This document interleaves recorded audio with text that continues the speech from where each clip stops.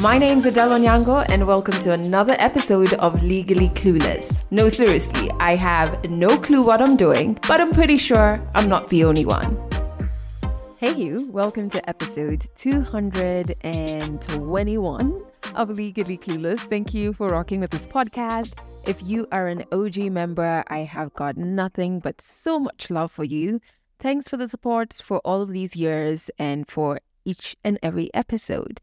If this is your first time listening to the podcast, welcome to the family.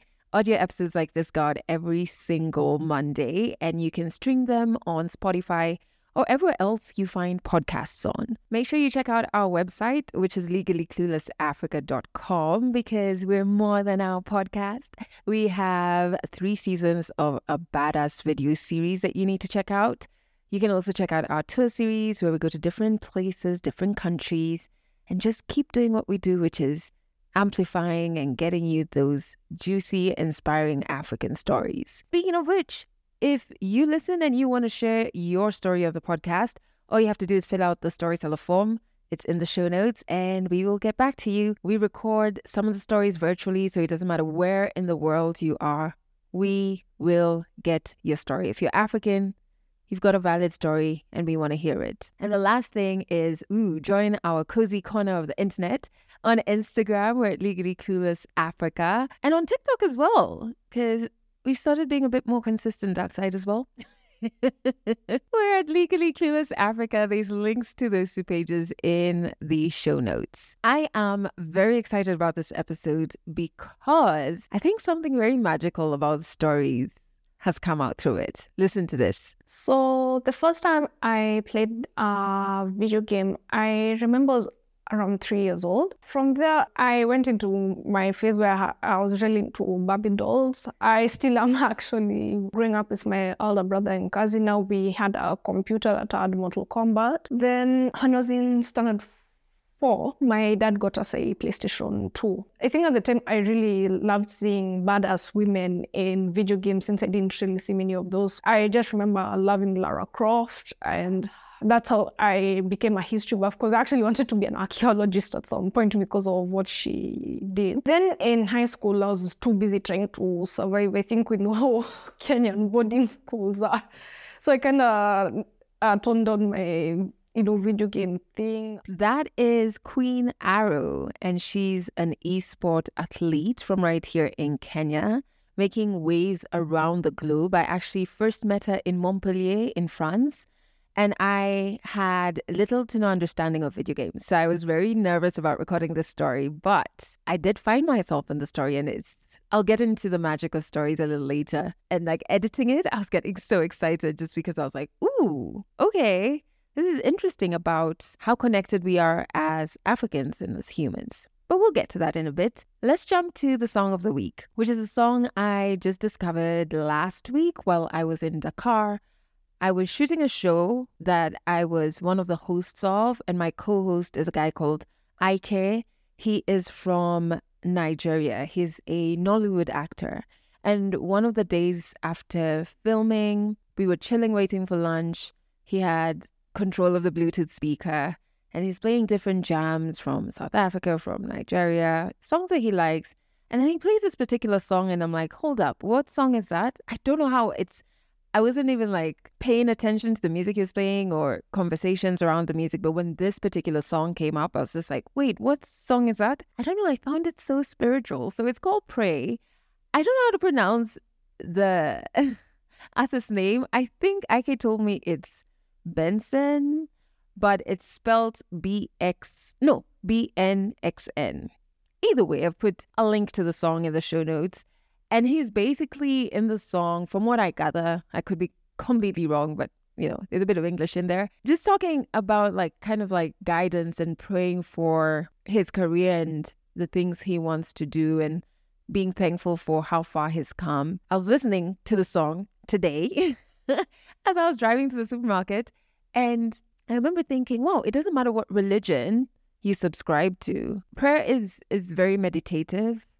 Prayer for me is speaking to my ancestors, and I'm always telling them to be with me. So what do I normally say? I say it a lot before flights. To be besides me, within me, and ahead of me. That's what I'm always telling my ancestors, especially when I'm about to do something out of my comfort zone, like taking a flight. But I also do pray that to them and ask them that only that which is mine should find me, and that they should guide me in having the discernment to recognize what's mine and what isn't mine. Yeah, so I feel like, yeah, I still connect with this song, you know, even though maybe the artist was writing it from a different religious standpoint. Does that make sense? I've gone on and on about prayer. Listen, the link to the song is in the show notes. Check it out. I love it. There's a bit of a choir in the background. Although there's a point he starts talking about a chick and date night, and I'm like, no, it's not about that. Can we focus, please, sir?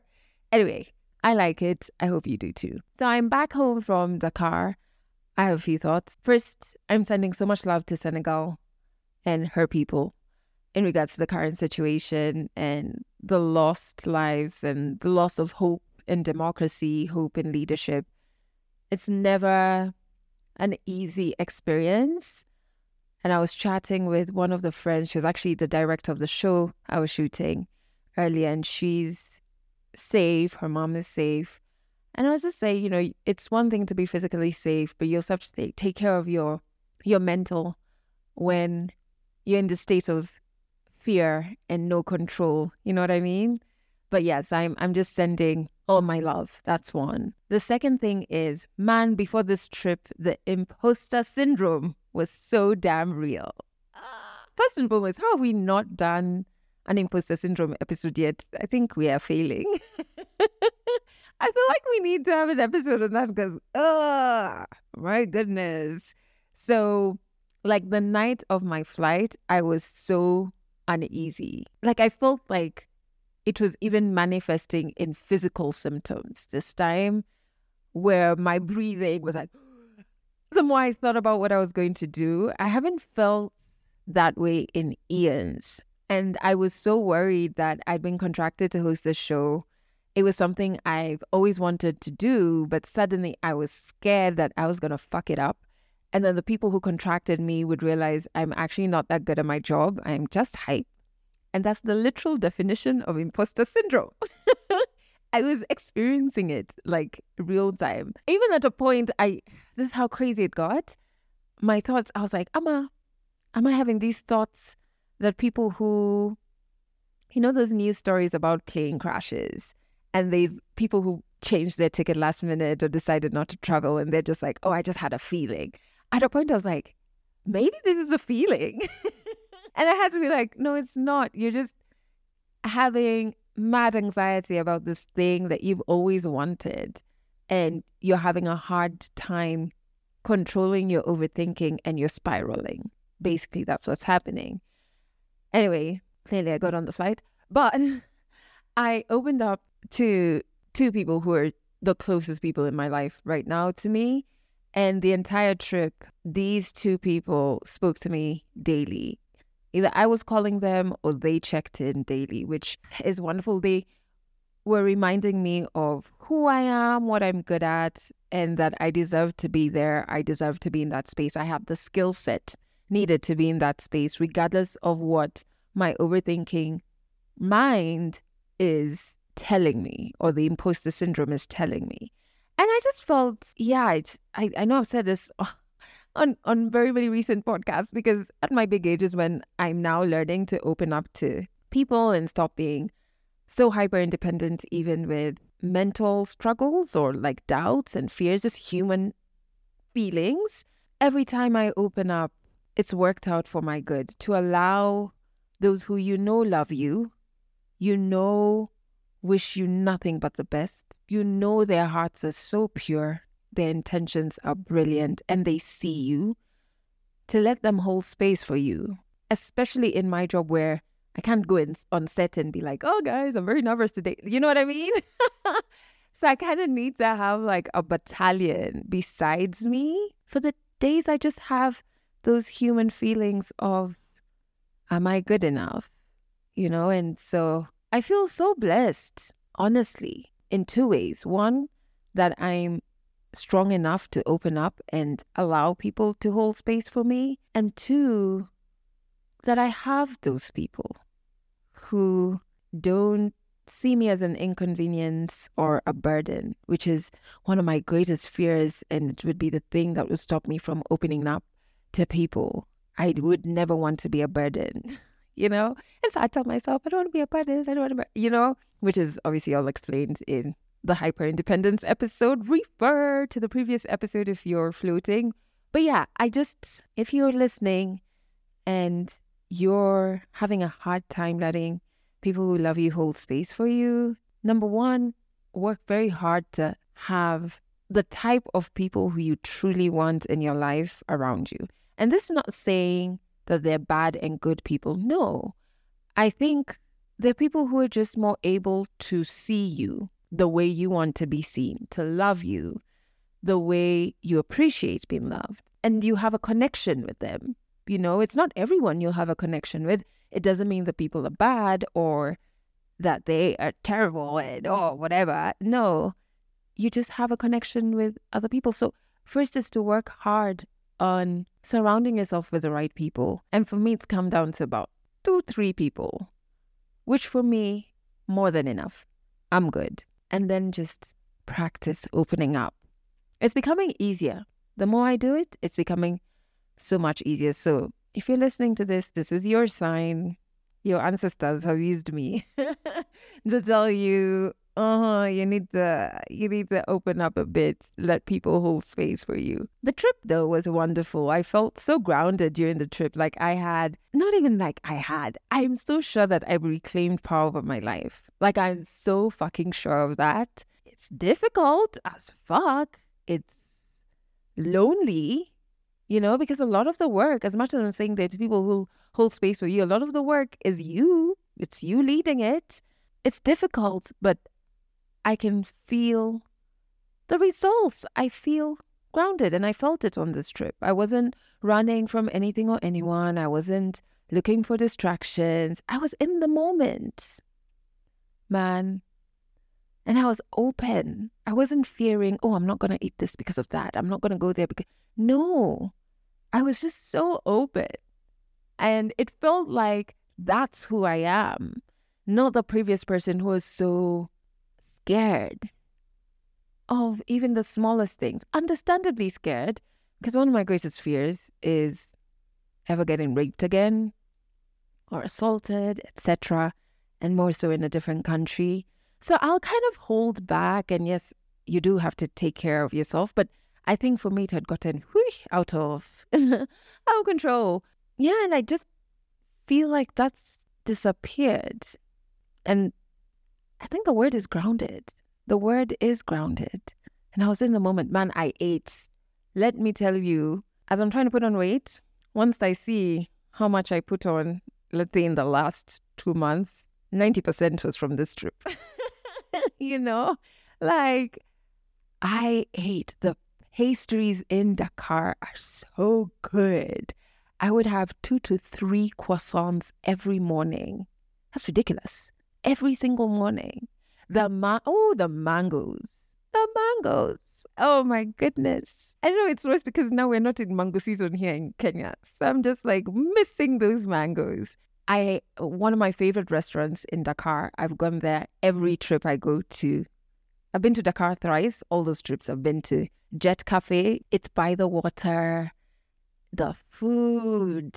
Hey, the food. So this time around, the first time I went, because I went twice. The first time I went, I had poulet l'ananas, which is chicken pineapple. But it's this gravy. Guys, I'm already hungry.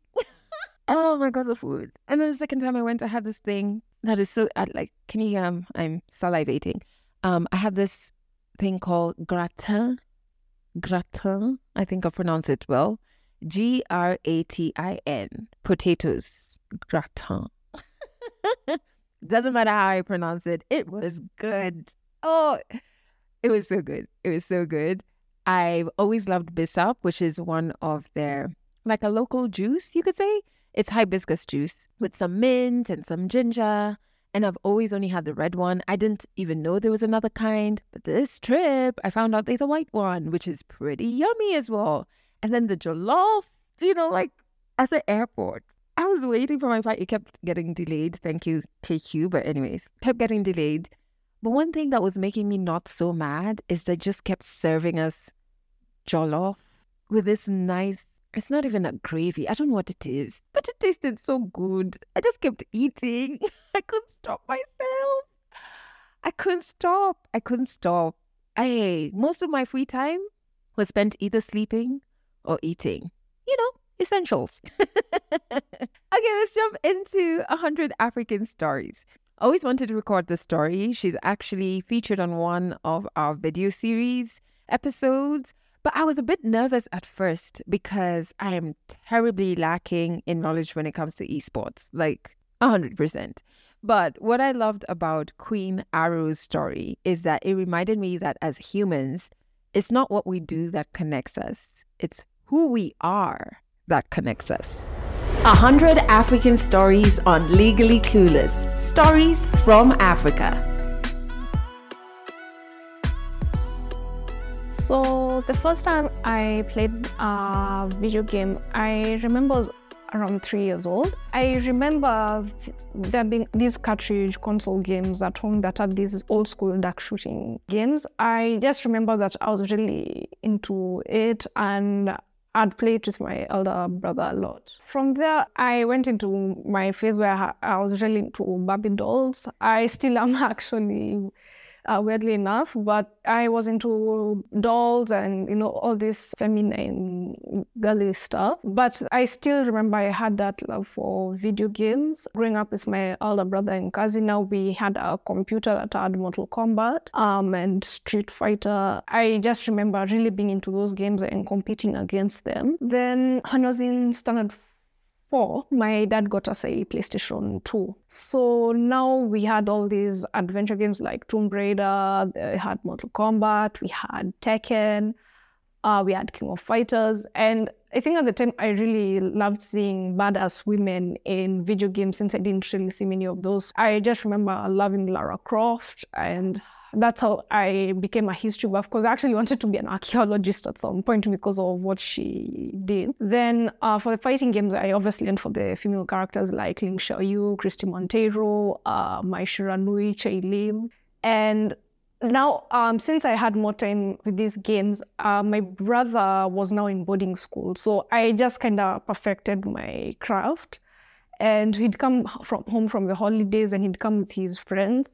Then I was really good at these games, so much so that they actually kicked me off sessions. They're like, go off. That's how good I was at the time. Then in high school, I was too busy trying to survive. I think we know how Kenyan boarding schools are. So I kind of toned down my video game thing until I finished Form 4.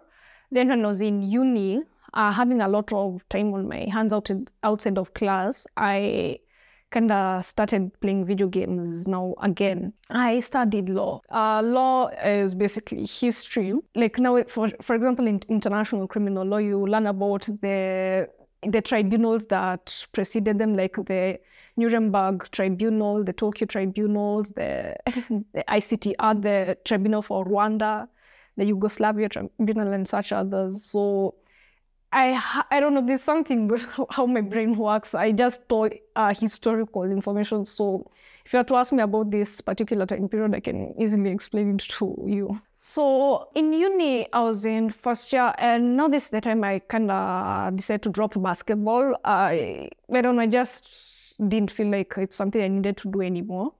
So now I was like trying to find a way to occupy now that extra time that I had. And on my laptop, I had video games, but it kind of gets boring playing alone after a while. So I just decided, I don't even know what came over me. I just said, let me Google tournaments in Nairobi. Then one of the first search results I got on my phone was the East African Gaming Convention. It was in April of 2017. So they said that, I remember the fee at the time for signing up for the tournament, which was Mortal Kombat, was 2,000. So I was like, shit, I don't have that money on me. So I asked one of my cousins to help me pay for it, and she did. I went for that tournament during the Easter weekend with my brother, and I remember I really did I did my best, all things considered. And once the tournament was done, I was 4th place out of, I think, around 15, 20 guys. So the tournament was held at Two Rivers in Nairobi. And how I felt during that tournament, I felt really like motivated. Because I saw that guys were way better than me. They've been playing the game for a while. They had access to, what they needed to do to like succeed at the highest level. So I was like, I want to do that. Like, I want to succeed. I want to have the resources. So I was like, this is what I'm going to be doing with my time from now outside of school. So at a tournament, at this time, this is now guys who want to show like they're the best of the best. So there's that competitive energy. Then there's also the nerves, because you don't know how strong your opponent is, and you're like just really jittery and you're nervous. So the whole time, especially the time that you start playing your games, you may be holding your breath, so you may even forget to breathe. Then when it's done, you're like, wait, I wasn't breathing. That's how it is for me, and that's not entirely the best way. You're supposed to at least try breathe in during your sets and just relax. At the end of the day, it's meant to be fun. You're not supposed to like lose your mind. At this time, how my family and friends felt about me attending tournaments, I don't think they really got it, because the video games are such a, let me say, niche concept, and especially now competing at video games, not traditional sports, it doesn't really, I'd say, make sense. So they weren't like saying like you're wasting your time, but they're like, how is this going to help you? And they're kind of indifferent, but they still like stood by my decision. So they're like, I don't get it, but it's fine. So what came after? I was still looking for tournaments in Nairobi, but they weren't really many at the time. And then I just decided to drop Mortal Kombat, because I've always said this, how NRS, the studio that makes Mortal Kombat, balances the games, it's obscene. And I know some NRS fans will come for me for saying this, but yeah, some of the characters are just not balanced properly. And I decided to move on to Tekken. So the next time I Googled the tournament, I saw that there had been a Tekken tournament in Nairobi held by the Tekken 224, but I missed it by a whole month, imagine. So I was like, but anyway, there's still some time. So I think this was now in December. I Googled again, then I saw that rather there was going to be a Tekken tournament at the East African Gaming Convention, but now it was being held by the Tekken 254. So I signed up for the tournament. Then the founder, David Kamanzi, he reached out to me. He said, we actually have a Tekken community. Do you want to be part of the WhatsApp group? I was like, sure, why not?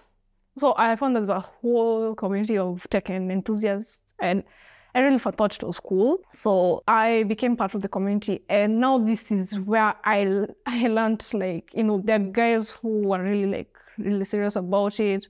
They were so in touch with the fundamentals of the game. At this time, I was just competing, and I was just learning slowly.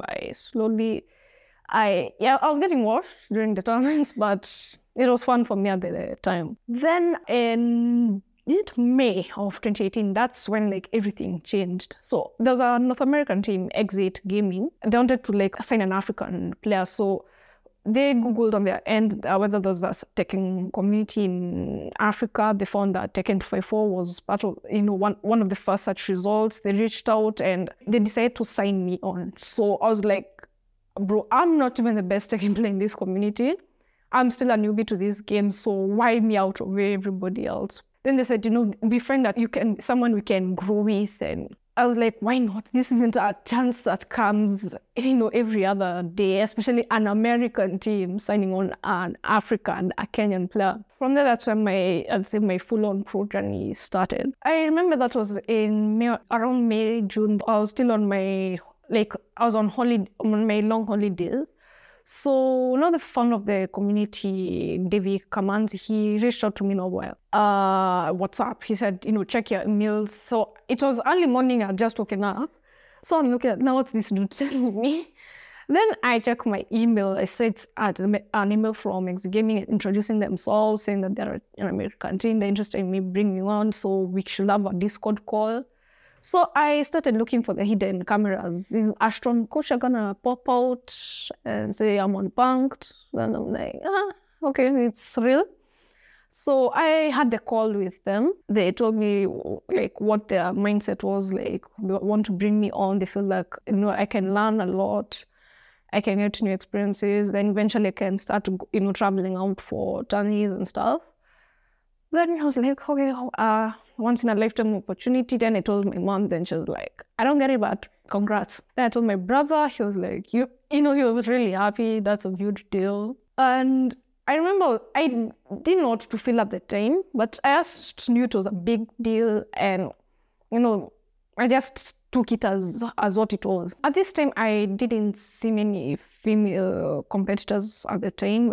I think it's just how women are socialized, that the tech space and video games are things that boys and men do, not women. For one, I had to go back to school because there's some units I had to retake. So I decided to just cut my long holiday short to go back to school and redo the units. So now at this time, I remember it was during my contract one class. I was using my phone. Don't do this, people. So I get a text from my cousin. So he sent me a picture. Then I see myself on the people, and they done a feature on me. Then I was like, and I think the title was The Gaming Queen or something. And like, Jesus Christ, what's this? So I was like, okay, fine, okay, I'm on the papers, fine. Then I remember someone from home called. They said like my dad even brought the newspaper. He was like telling guys, come see someone on the papers. Like, I didn't know that's how big of a deal it was. I just thought it was, no one would really care. Then guys in the community were like stoked. Then I started getting more people, like more media houses reaching out to me, wanting to do features and interviews. And then, guys started also reaching out to me on Instagram saying, I think this is, and more followers, this is so cool. And now this is me. All of a sudden, I'm starting to get more notoriety. But I'm this shy, reserved person in real life. So it was so overwhelming at some point, like, what is this I've gotten myself into? But I think the big one, like the really big feature, was now in 2019 when BBC Africa now did a whole ass feature of maybe Two Rivers, is it not Two Rivers? What was this? The waterfront. We went filming there. Then now, let me even backtrack before the BBC feature. So in 2018, I'd done a feature with a student in the Netherlands called Zooming in TV.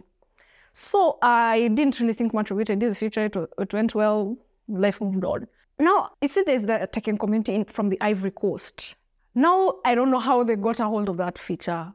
But all of a sudden, now when I was filming now for the BBC, I saw my Twitter was blowing up. And I was like, at the time, I was just concerned and confused and didn't even know what was going on. Now, when I got home and settled in, I saw all of a sudden, I think at the time I had like 260 followers. Now, all of a sudden, my following has reached like 600.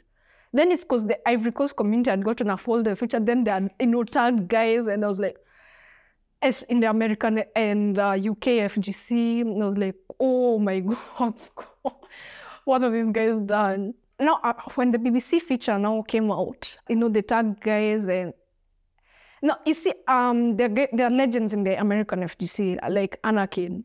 All of a sudden, the guy, he's co-retweeted me that is like, I'm a huge fan. I'm like, one of the legends of the American FGC. Then he sent me congrats, and I'm like, Anakin noticed me. He noticed me. Then it's like, don't mind me, I'm just a fan. Keep up the great work. Like, that feel, that choking feeling I got. Yeah, it was just really amazing just how my life all of a sudden changed, because people believed in me enough to, take me on. And then all of a sudden, our community from, the Tekken community from the Ivory Coast also believed in me so much so that they're willing to push out my stuff. And I've never met any of them, but except for one, but they believed in me that much. So it really felt like really good. So my first time outside of Kenya was this year. It was in Johannesburg. I was invited for Red Bull in the Streets by Red Bull South Africa. So they reached out to Red Bull Kenya saying that they wanted me to go attend the tournament, get some experience and all that jazz. I remember the Red Bull office here now reached out to me and saying, so Sylvia, we want you to go for Red Bull in the Streets. You've been invited to go to Johannesburg. So at the time I was like really, really excited because like, bro, we're out here. So I was like, this is so exciting. And then I was like, okay, I'm now going to be dealing with some of the best Tekken players from South Africa. I've seen them play, they're good at what they do. So now people think I'm good enough to go against them. So I was like, this is not going to be easy. The invitation came in July. I had a lot of time to start the preparation. So I reached out to guys in the community to ask for help. One of them had actually gone for the Tekken World Tour in South Africa for Cape Town Showdown, and he knew how these guys play.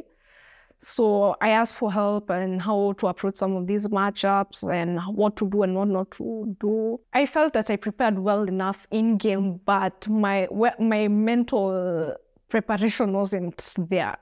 And I think that's what I learned the hard way. That's what takes precedent. I was really nervous. I was nervous on the plane. I wasn't even able to eat properly. Once I was even now in Johannesburg, I was so nervous, I wasn't able to eat. Then I was just jittery, but they're telling me, don't stress too much. It's all about the experience. But I think it mattered, it still mattered enough to me because I felt terrible when I lost. I was I was just really distraught. There's no other way to explain it. Then the guys, they were really nice about it. They're like, don't take it so personally. All of us have been there. We've lost tournaments where we felt we shouldn't have lost. At the end of the day, what matters is how do you pick yourself up after, such an experience. And then even one of the Street Fighter players, his name is Jabi, he was telling me that he went for Red Bull Kubite and he went through the same thing that I'd gone through. He was really distraught after he lost. So he told me, what really matters is how do you pick yourself up after such an experience? He was asking me, are you sad? You're mad? Good. Now use that to make yourself, better at the game. So when I came back from Johannesburg, I was still sad and I was still mad. And I actually wanted to cry, but I didn't know how to let it out. Then I'm also burnt out at this juncture because jet lag. Then I had some community stuff I was participating in.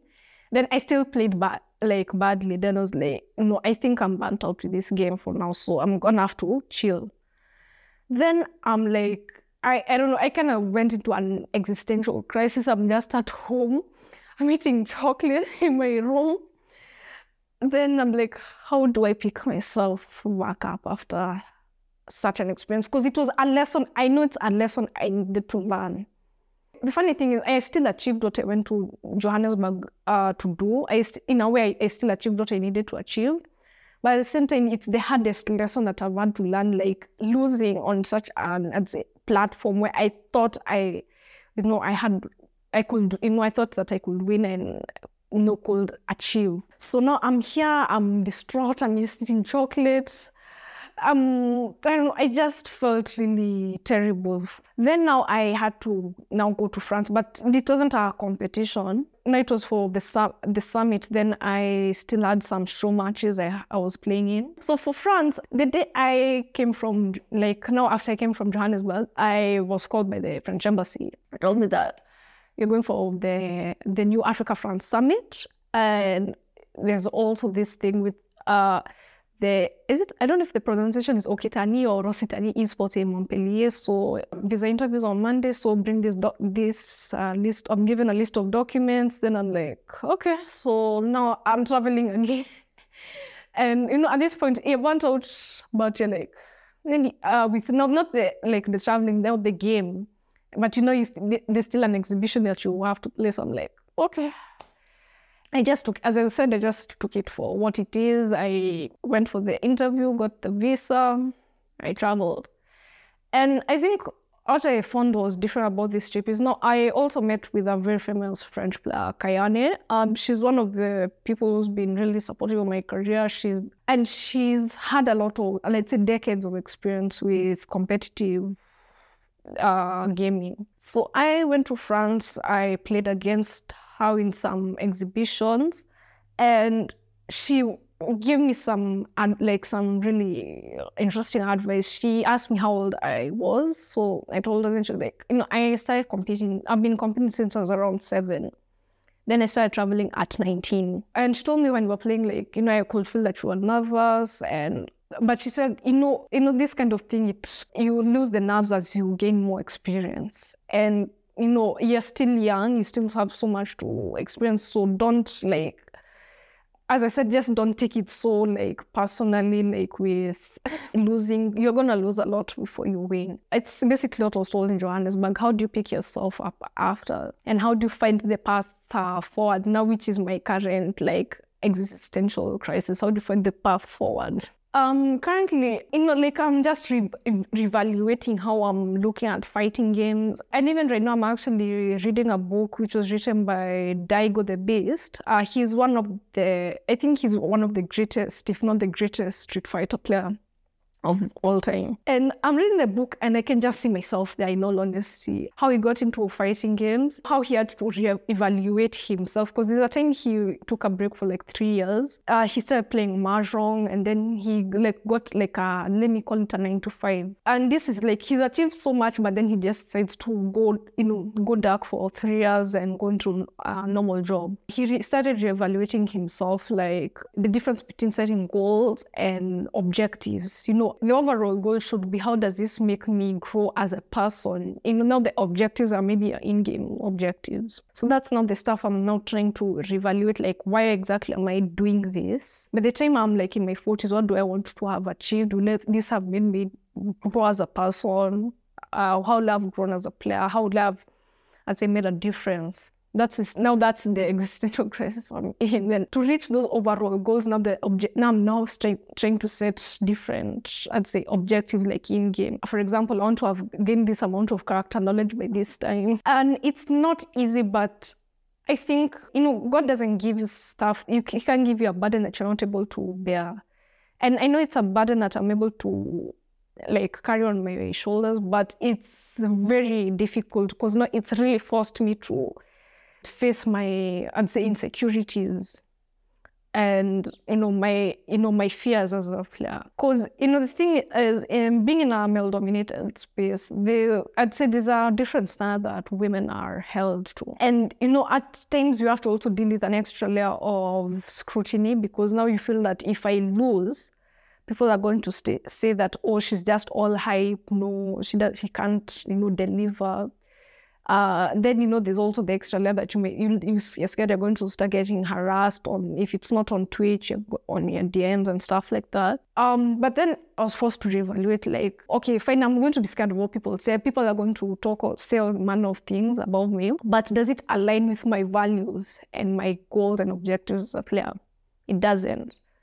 There's always going to be that clown in, if it's not Arkansas, let's say in Addis Ababa or just any part of the world, who's going to say some nasty stuff about you, but does it align with what I want to achieve? No, so you ignore. I've had the unfortunate experience of dealing with harassment in the space. Then, now from that experience, now there's that preemptive fear, God, if I don't do well, people are going to, I'm going to get all these nasty statements soon. And then statements from me. Then there's also the imposter syndrome. I think a lot of us face, you feel oh, I don't deserve what this or what these accolades I'm getting. People are going to think that if you don't do well, they're going to think that they are wrong to put your faith in you. There's, those nasty little voices at the back of your head. So yeah, it's a little bit of both, and unfortunately it can also mess with your mental psyche. Then, as I also mentioned earlier, that I'm a very shy and reserved person, so being in a public figure, it's a very different experience for me. Okay, so Queen Arrow is my gamer tag. I got the name, actually it's something I named myself. In high school, I was a huge fan girl of the TV series Arrow, based on the comic book character Oliver Queen.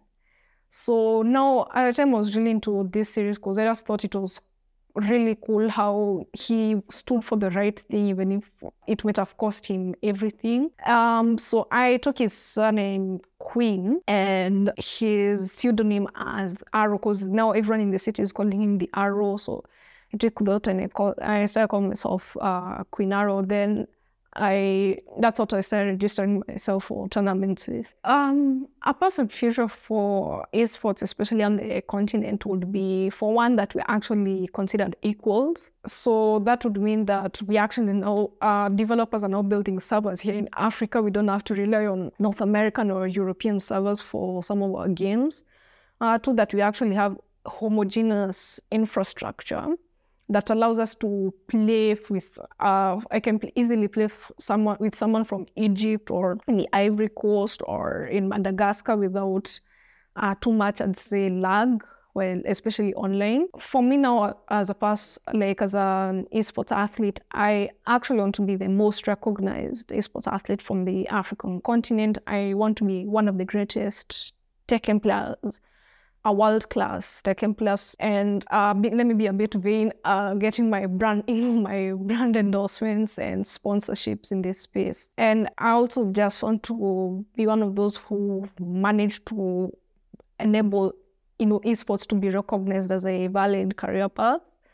Then back to the whole African continent thing, actually having policies that enable the space to thrive. That means less punitive taxation policies, more legal regulations that are favorable to the space. So I feel a lot of emotions in this sport, mostly nerves, anxiety. So, now being a person that has to deal with a lot of anxiety, I tend to feel a lot while playing. But I think the most interesting thing is that once I start getting to the zone, there's that competitive, there's just this weird rush that I get. And then on top of that is, now that rush is now, I can say, boosted or validated is when I start seeing stuff that, like, maybe mistakes my opponent is making, capitalizing on it. Then I just feel stuff flowing, like everything that I've been taught from, my many teachers in the space, like, this person has done this move and no, it's punishable. I started, my punishment has just started getting better. They've whiffed this move, I punish them. They're going for this low, nice try, punish. And then now it's just, everything just starting to come together in this, let me call it, like, I think you watch The Matrix where Neo starts, when he's having that kung fu lesson with Morpheus, everything's just meshing together. And now that rush really comes in. So that's how I really feel. I just feel. Honestly, I didn't set out to become this big esports like figure in Kenya. I just did it because I was having fun. I just enjoyed competing. And the thing is, with the success I've seen in this space, I only feel it's only up from here. So I just want to see what comes next. I want to learn. I really want to become that world-class Tekken player, become one of the greats, and as I said, being the most recognized esports athlete from the African continent. That's all I want. Catch more African stories in the next episode of Legally Clueless. I hope you found parts of yourself in Queen Arrow's story. I really did, which is why I loved even just going back to the story and producing it. I was like, oh my goodness, this relates to what I'm going through right now. I have probably played a sum total across my life of 2 minutes of a video game. And that was probably over a decade ago. And I still found parts of myself in Queen Arrow's story. When she was talking about imposter syndrome, feeling like you're not good enough to be in the rooms you get invited to or the rooms that you already occupy. I've spoken about it earlier in this episode, but I think it's also reminded me about one of the best Christmas gifts I've ever gotten, that I got in a year where I was doubting myself incredibly. And I got a memory card full of all of my career achievements, all the amazing things that Legally Clueless Africa had achieved and produced. Also had a folder of my favorite memes that just would crack me up. And that gift still sits on my main office desk to date. Like, I'm recording this while looking at it, just for those moments where I just need a reminder of how capable I am. And so that was a gift. But what I've started doing that I think you can as well is at the beginning of the year, I opened a folder on my phone that's called 2023 Moments. And it's not only limited to career moments, it's any moment that made me feel warm and happy and enjoying this human experience. And I store photos or videos related to those moments in this folder. And so I'm going to collect them across the year and probably reflect on them in December. But more than anything, whenever I feel low or doubting, etc., I can go back to that folder at any time and just be reminded of the good moments. So maybe you should try it. It's working for me so far. I also found myself in the part where she's talking about revelations. Why am I doing this? What is my goal? You know, I realized I have to ask this of not just work and my business. And I think we're really good at doing that. Even when you're employed, it's like, what's the trajectory of this job? Where am I going to be in 5 years and all of these things? But we're not so good with doing that in our relationships, our friendships, our own personal development. And I've realized that I've got to ask those questions in those spaces as well. You know, in the spaces I occupy as an individual, my relationship with self, and in my relationships and my friendships. Why am I here? These questions have helped me identify when I'm in spaces that need a reduced version of me. And, you know, the questions have also helped me leave those spaces quick, fast, and in a hurry. And so I think it's good practice to constantly have a check-in with yourself and ask, why am I doing this? Why am I here? Does this feel good? Does this feel in line with what my true purpose is? Listen to your inner intuition. It's probably going to be giving you answers to those questions. And these are questions to ask yourself, not only in relation to the job you're doing, the business you're building, your career. No, but in relation to your relationship with self, your intimate relationships, and hey, even your friendships. I think these are questions that are very important. Anyway, I've shared links to Queen Aru's Instagram in the show notes. Go show her some love. She's really repping for Kenya. And yeah, I think we can do a better job of celebrating her as a country. Speaking of our country, if you're in Kenya, you can catch this podcast on Trace FM. We're there every Monday and Wednesday at 1 p.m. and 11 p.m. and Fridays at 1 p.m. Just go to traceradio.co.ke to stream. Make sure you check out our website as well, legallycluelessafrica.com. Sign up to join our community. And this week, you know what I feel drawn to share with you? I think I want to leave you with grace, but a specific type. I know I leave you with grace all at the time. But this time, this grace is not for other people. You know how I'm constantly telling you to extend others grace? This time, I want to leave you with grace for yourself. So perhaps this week, extend grace to yourself, and perhaps it's time to finally forgive yourself. That's it for this episode of Legally Clueless. You can share this podcast with your friends. You can keep it for yourself. I'm not judging. Just make sure you're here next week for the next episode.